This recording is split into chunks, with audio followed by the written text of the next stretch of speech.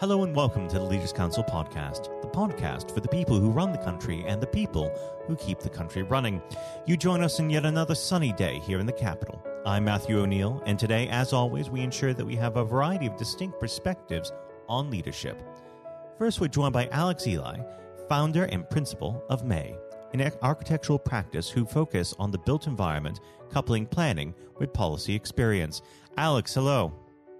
Hi, good morning. Good morning. Thank you for coming on the program today. We might as well dive straight in. What does the word leader mean to you? Well, leader is someone who needs to set the inspiration, the tone of the business, and really sort of guide the principles of the company, set the values, and really establish that vision that binds their team together. And how would you describe your personal leadership style?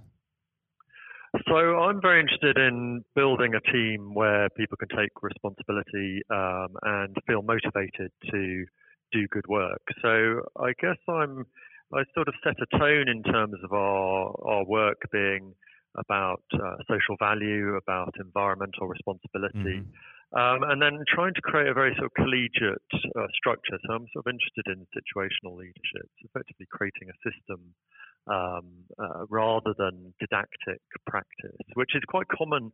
I mean, curious, in architecture, it's quite common for architects to be very didactic, but actually I think you get more productivity and can grow a business better if you effectively act as a hands-on, hands-off enabler, so eyes-on, hands-off enabler. So you're sort of creating the ecosystem for the people to perform well. Now, of course, you're an award-winning design firm. You won the Mayor's Award for Good Growth for the Aga Grove project. How do you keep a team to such a high standard? Well, we're always focused on quality, and that's the sort of driving agenda. So everyone is expected to contribute towards that goal. And I think for me, it's about trying to find the best decision, not necessarily the consensus decision. So we have collaborative design reviews where the whole office can contribute. And really my role as the leader is to manage and weigh up those ideas and help the team and guide the team to the best decision.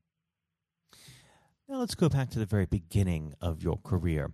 When you're first starting out in the field, was there a particular influence on you or an individual who shaped the way that you lead today? Well, I've always been interested in leaders who are very broad in their approach. So those who are both architects but also very involved in shaping policy, because that goes way beyond their individual projects and individual buildings, but also the sort of polymaths whose work is enriched by ideas informed by science, by technology, by the arts. So I think it's those leaders who look elsewhere, look beyond the usual references in architecture. Now, of course, architecture is a very broad tent subject. What's your personal design ethos? So, as I mentioned, we're very focused on building environmentally responsible architecture. Our principal sector is housing, so we seek to be socially useful. We're trying to create very rich environments that are democratic, that support people in their everyday lives, and create homes that really improve quality of life and well-being. Now, of course, within your own firm, you must be developing the next generation of leaders. Do you have any mentorship schemes within the business?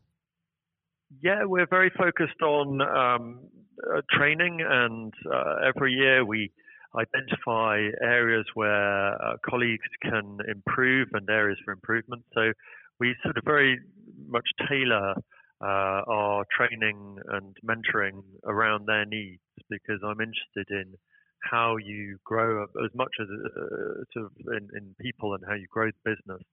And everyone wants to advance in their role. So really the sort of our approach to mentoring is around their needs. What's the first piece of advice that you give those people? It's very much sort of trying to identify strengths and weaknesses. I think architects are a very interesting breed. We tend to think quite holistically. We tend to think creatively. But actually, at the end of the day, we're all very unique. So some of us will be strategists, some of us will be details people, some of us will be the creative sparks.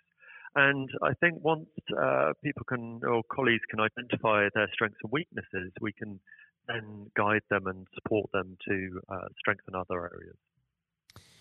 Now, just changing tack only slightly, if I was to press you to identify, objectively, the greatest leader, living or dead, who would that be? Oh, there are so many. And it really depends on really the sort of field, I guess, they're involved in. I think the sort of best leaders are those who have built an enduring legacy that survives way beyond their time in society, and also builds a legacy that goes beyond the sort of cultural and social norms of the day. So, I mean, it's difficult to kind of pinpoint any one, but historically, you might think of someone like Thomas Jefferson, who I kind of really admired as a polymath. He was a diplomat, a lawyer, an architect, a philosopher, and of course, President of America. But at the same time, there's a sort of concern that he was someone who championed democracy, and at the same time he was a slave owner. So there's a sort of often in hindsight you start questioning leadership positions, and I suppose it's hard to sort of say definitively that there's or identify one leader who manages to balance that line between a strong vision and a sense of ethical purpose. And let's not forget, Thomas Jefferson was also the inventor of the swiveling office chair. Now, moving more on to the world of today, what sort of leaders in the world today inspire you? So I think it's definitely those who focus on teamwork. I think there are people like Ed Cartmel from Pixar, or sort of General Stanley McChrystal, who's sort of their whole kind of focus has been how to create excellence through teamwork and really motivate their team, set the standard, be consistent in terms of the quality they expect, but also encourage innovation and sort of teamwork to grow, to develop, to collaborate, and really get the best outcome. Now, Alex, unfortunately, our time together is very quickly drawing to its close. But before I let you go, what does next 12 months have in store for May? Well, we're very focused on projects that are being built at the moment. So we're going to see some significant projects delivered this year. We're building the largest passive housing scheme in the country at the moment. That's going to set a new benchmark for housing and its environmental performance. And we've got some many interesting projects that we're starting and really look forward to delivering those and developing those further. Well, Alex, it's been an absolute pleasure discussing leadership with you, and I very much hope to have you back on the program in the near future so we can go further in depth into your actual field of architecture. Alex, thank you. Great. Thank you very much. That was Alex Ely, founder and principal of May. And now, if you haven't heard it before, is Jonathan White's exclusive interview with Sir Geoff Hurst. We're now joined, though, by former England footballer and still the only man to score a hat-trick in a World Cup final, Sir Geoff Hurst. Thank you very much for coming on today. You're welcome. You're welcome. Good afternoon. And perhaps I should start and get it over and done with. I know you must be bored with it, and you've probably been asked 1,000 times. But when you got out for a duck playing for Essex, Geoff, what was going through your head at the time? Well, of course, that's not one of the most asked questions I get. Oh, there are one or two people who are very familiar who do Google me, realise that I did score nothing for Essex. My only game for Essex first team when we played against Lancashire in Liverpool, a place called Egbert in Liverpool, many years ago, 1962, I think that was. So I didn't. I didn't really feel it at the time. It was lucky to be playing. I guess there were one or two injuries, but the problem that I had was really messing about between the two sports. That was very detrimental to me over that period of time, being stuck between the two sports. And I think for those that don't know, there's another world that might exist where Sir Geoff Hurst was a first-class cricketer and not perhaps a footballer. But whether it's business or cricket or football, obviously the importance of leadership, it can't be understated, no matter what form that comes in. When you were at West Ham, Geoff, and when Ron Greenwood first came along, he made obviously some pretty radical changes. Was this a man that genuinely inspired confidence the first time you'd meet him? Absolutely. I mean, he was simply a fantastic coach or teacher, if you like, of football. And the quite always mentioned when we talk about Ron Greenwood, Harry Redknapp, who was played under him and has been very successful as a player and the manager over many, many, many years. He's come across many coaches, of course, and managers during his time over years, I guess. He would still say that Ron Greenwood is the best coach he'd worked with. So you're very fortunate. I think you think you're lucky when you come across, if you have a great teacher at school and a great coach as we had in Ron Greenwood, and of course a great manager in Sir Alf Ramsey. So to come across people like that of that calibre can have a huge influence on your career, of course, and then your life, and that's quite purely the case. Absolutely. And in those early days at West Ham, with a manager like Ron there, it's also important to have confidence with your other players, and of course they become your friends. Who did you look at the time when to inspire confidence in yourself? Was it Peters? I think probably. Well, I was very fortunate to play with the calibre of the players I did. Again, extremely fortunate to play with the captain of England and West Ham and Martin Peters, who was a fantastic player. And as far as Martin's concerned, I think sometimes he didn't quite get the recognition he deserved and what a wonderful player he was. In terms of inspiring confidence, I always probably say that the biggest influence for me, I guess, would be the captain, Bobby Moore. Although he was only about 8 months older than me, he graduated through the system probably 3 or 4 years earlier. He played for England in 62, 4 years before the final when I played. And so he was more, looked upon him more as a senior player, if you like, not as a guy with the same age group as me.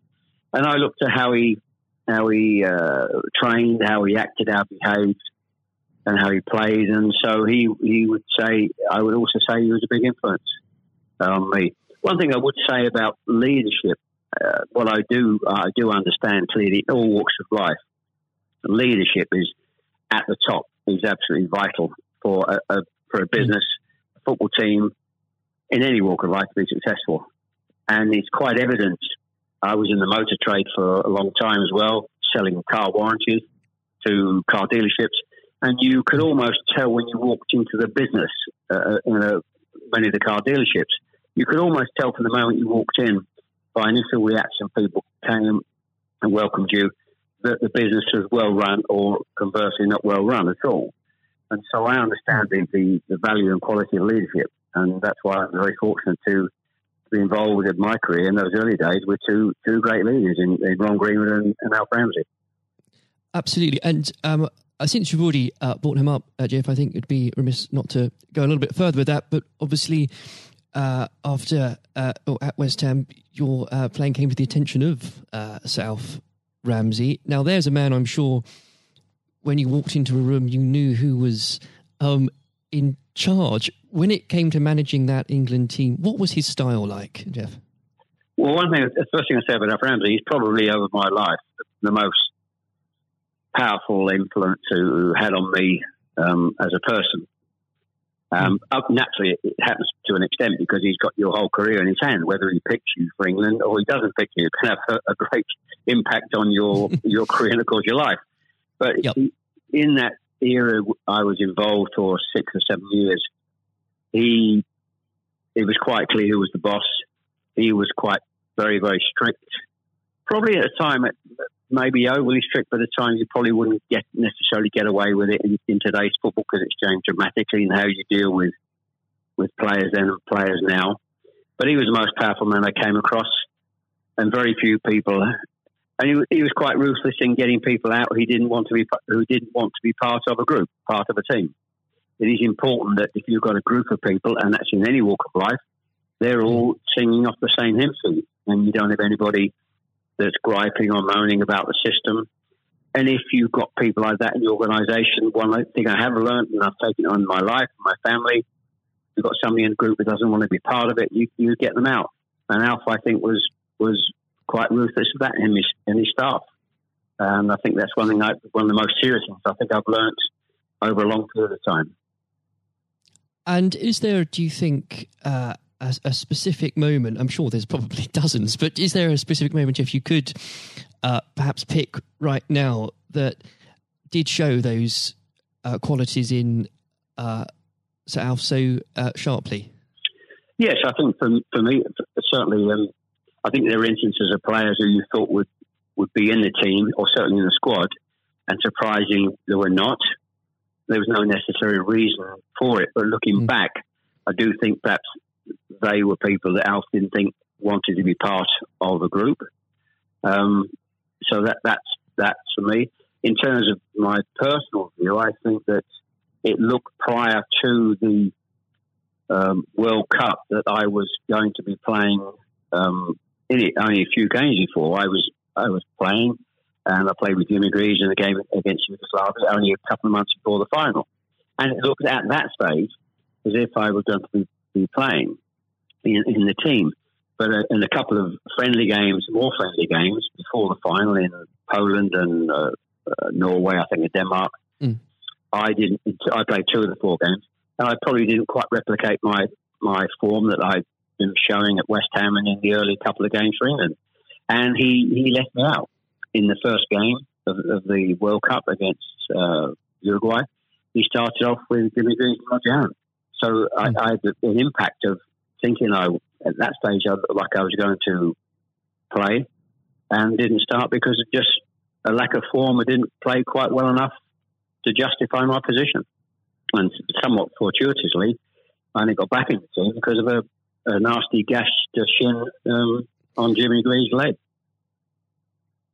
And I think what you've said there, Jeff, actually does sum that up really well. And more than that, whilst it's important to have that someone in charge with those qualities, it's almost useless if there isn't a strong and unified team behind them.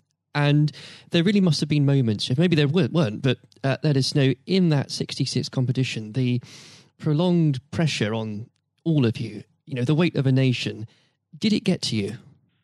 Oh, not for me personally, no. I think, and I don't, not for me, not for a second. I think I was just happy to be involved in the squad initially. Not at all. You're not aware of the magnitude of the occasion, really, looking back out. So I never really felt, people talk about pressure a lot and it's there, and players talk about it in life. I didn't really necessarily feel any great pressure during the time I was there.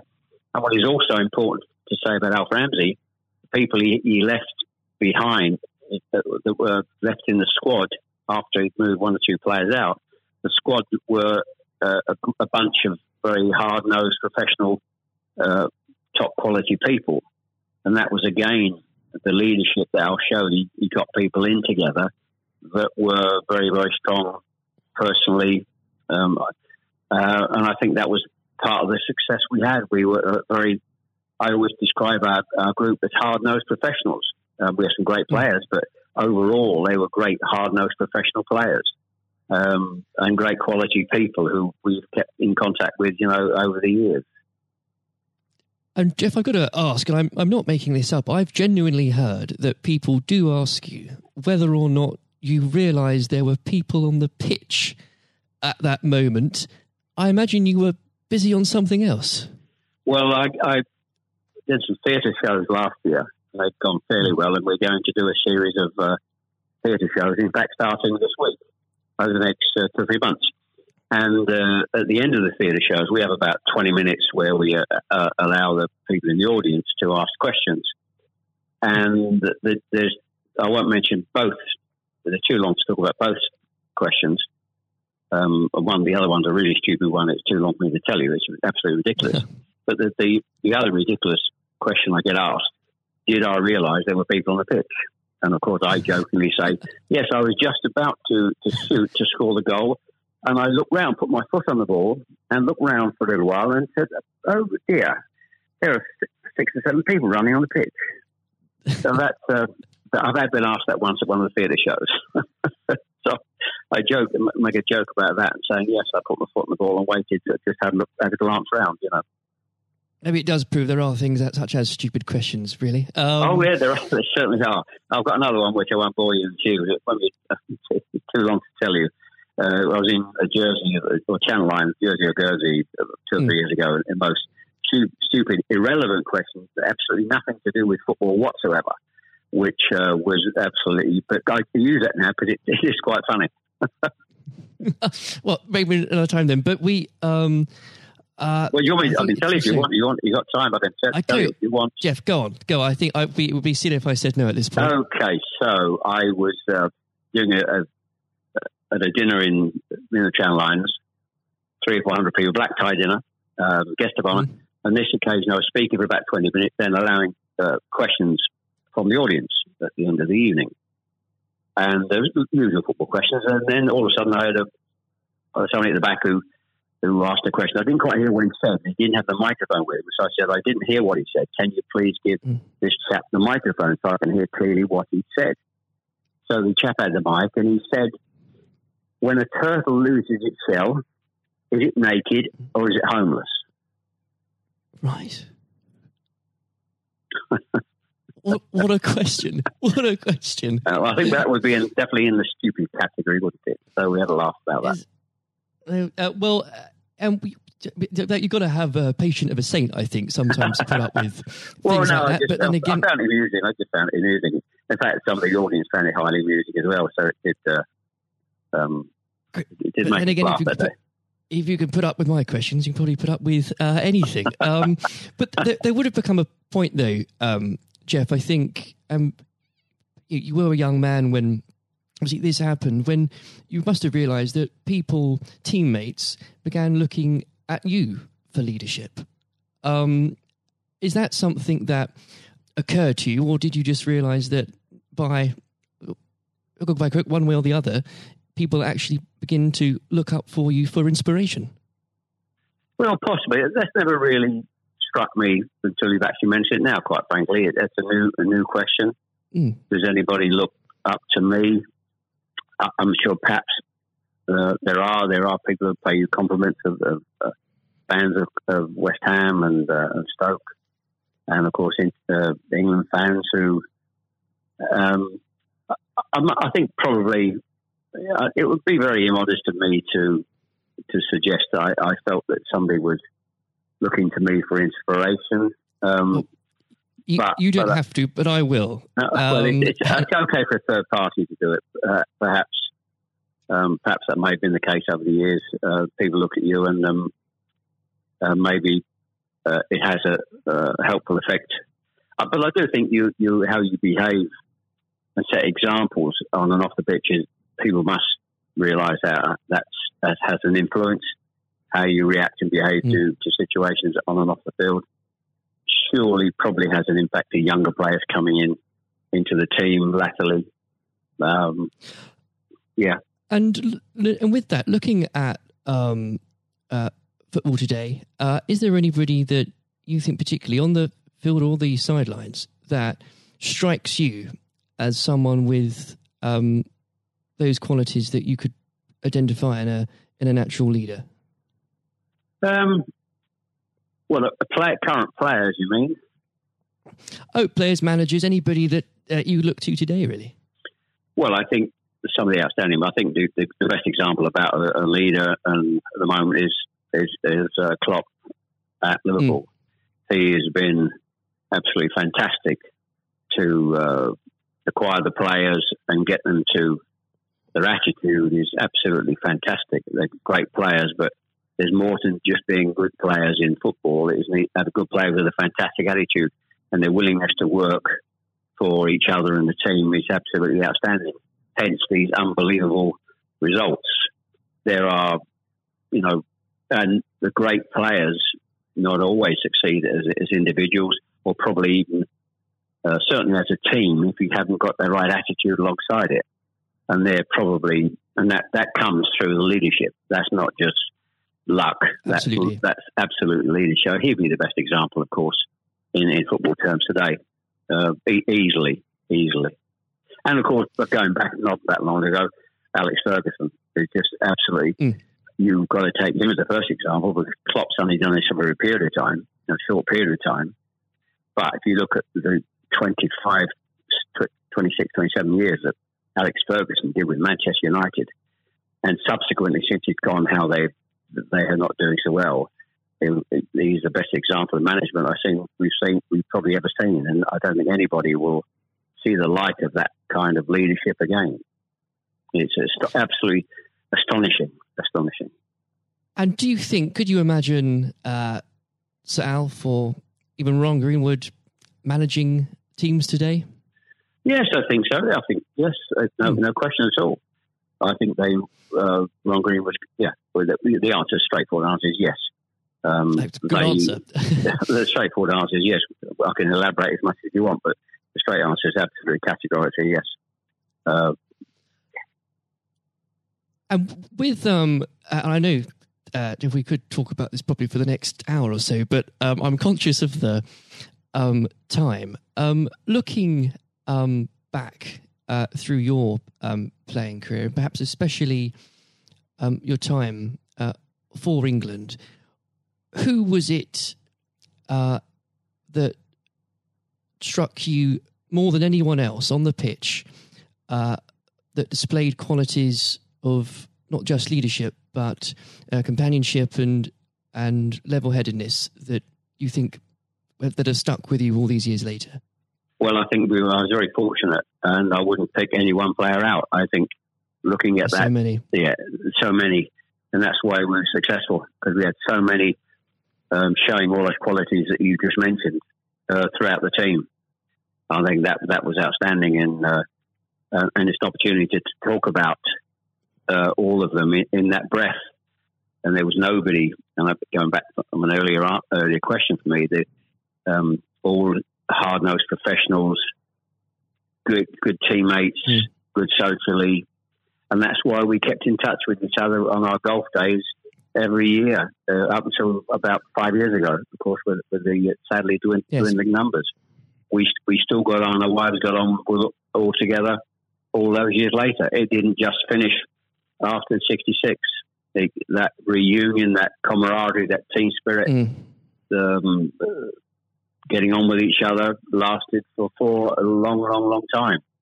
And I wouldn't, when you put those questions and how you categorise those, I would pick every one of the 11 players who you put in that category that were like that. There was nobody else. They were all outstanding. And I think that was a big part. I can't stress how big a part that was. And I've said that many, many times, for the success of the team. We had some great players. We had some great players, of course. But without the attitude alongside that, going back to an earlier question, we wouldn't have been as ultimately as successful. Exactly. Without that, the whole will never be greater than the sum of its parts. But with it, yes, the word is team. The word is team. Absolutely. And I always use the word team when I talk. Sometimes together, everyone achieves more, and that's the same in any walk of life. That's fundamental. And lastly, Jeff, looking if you were to give advice, and whether this is in sport or business or indeed any other walk of life, what would you identify, if you can, as the key tenet that you can't go without in terms of leading a team, no matter what that team is? Single-mindedness, dedication to the job, thinking about that role, that job in leadership all the time. It's a huge part of your life. I don't think you can switch off.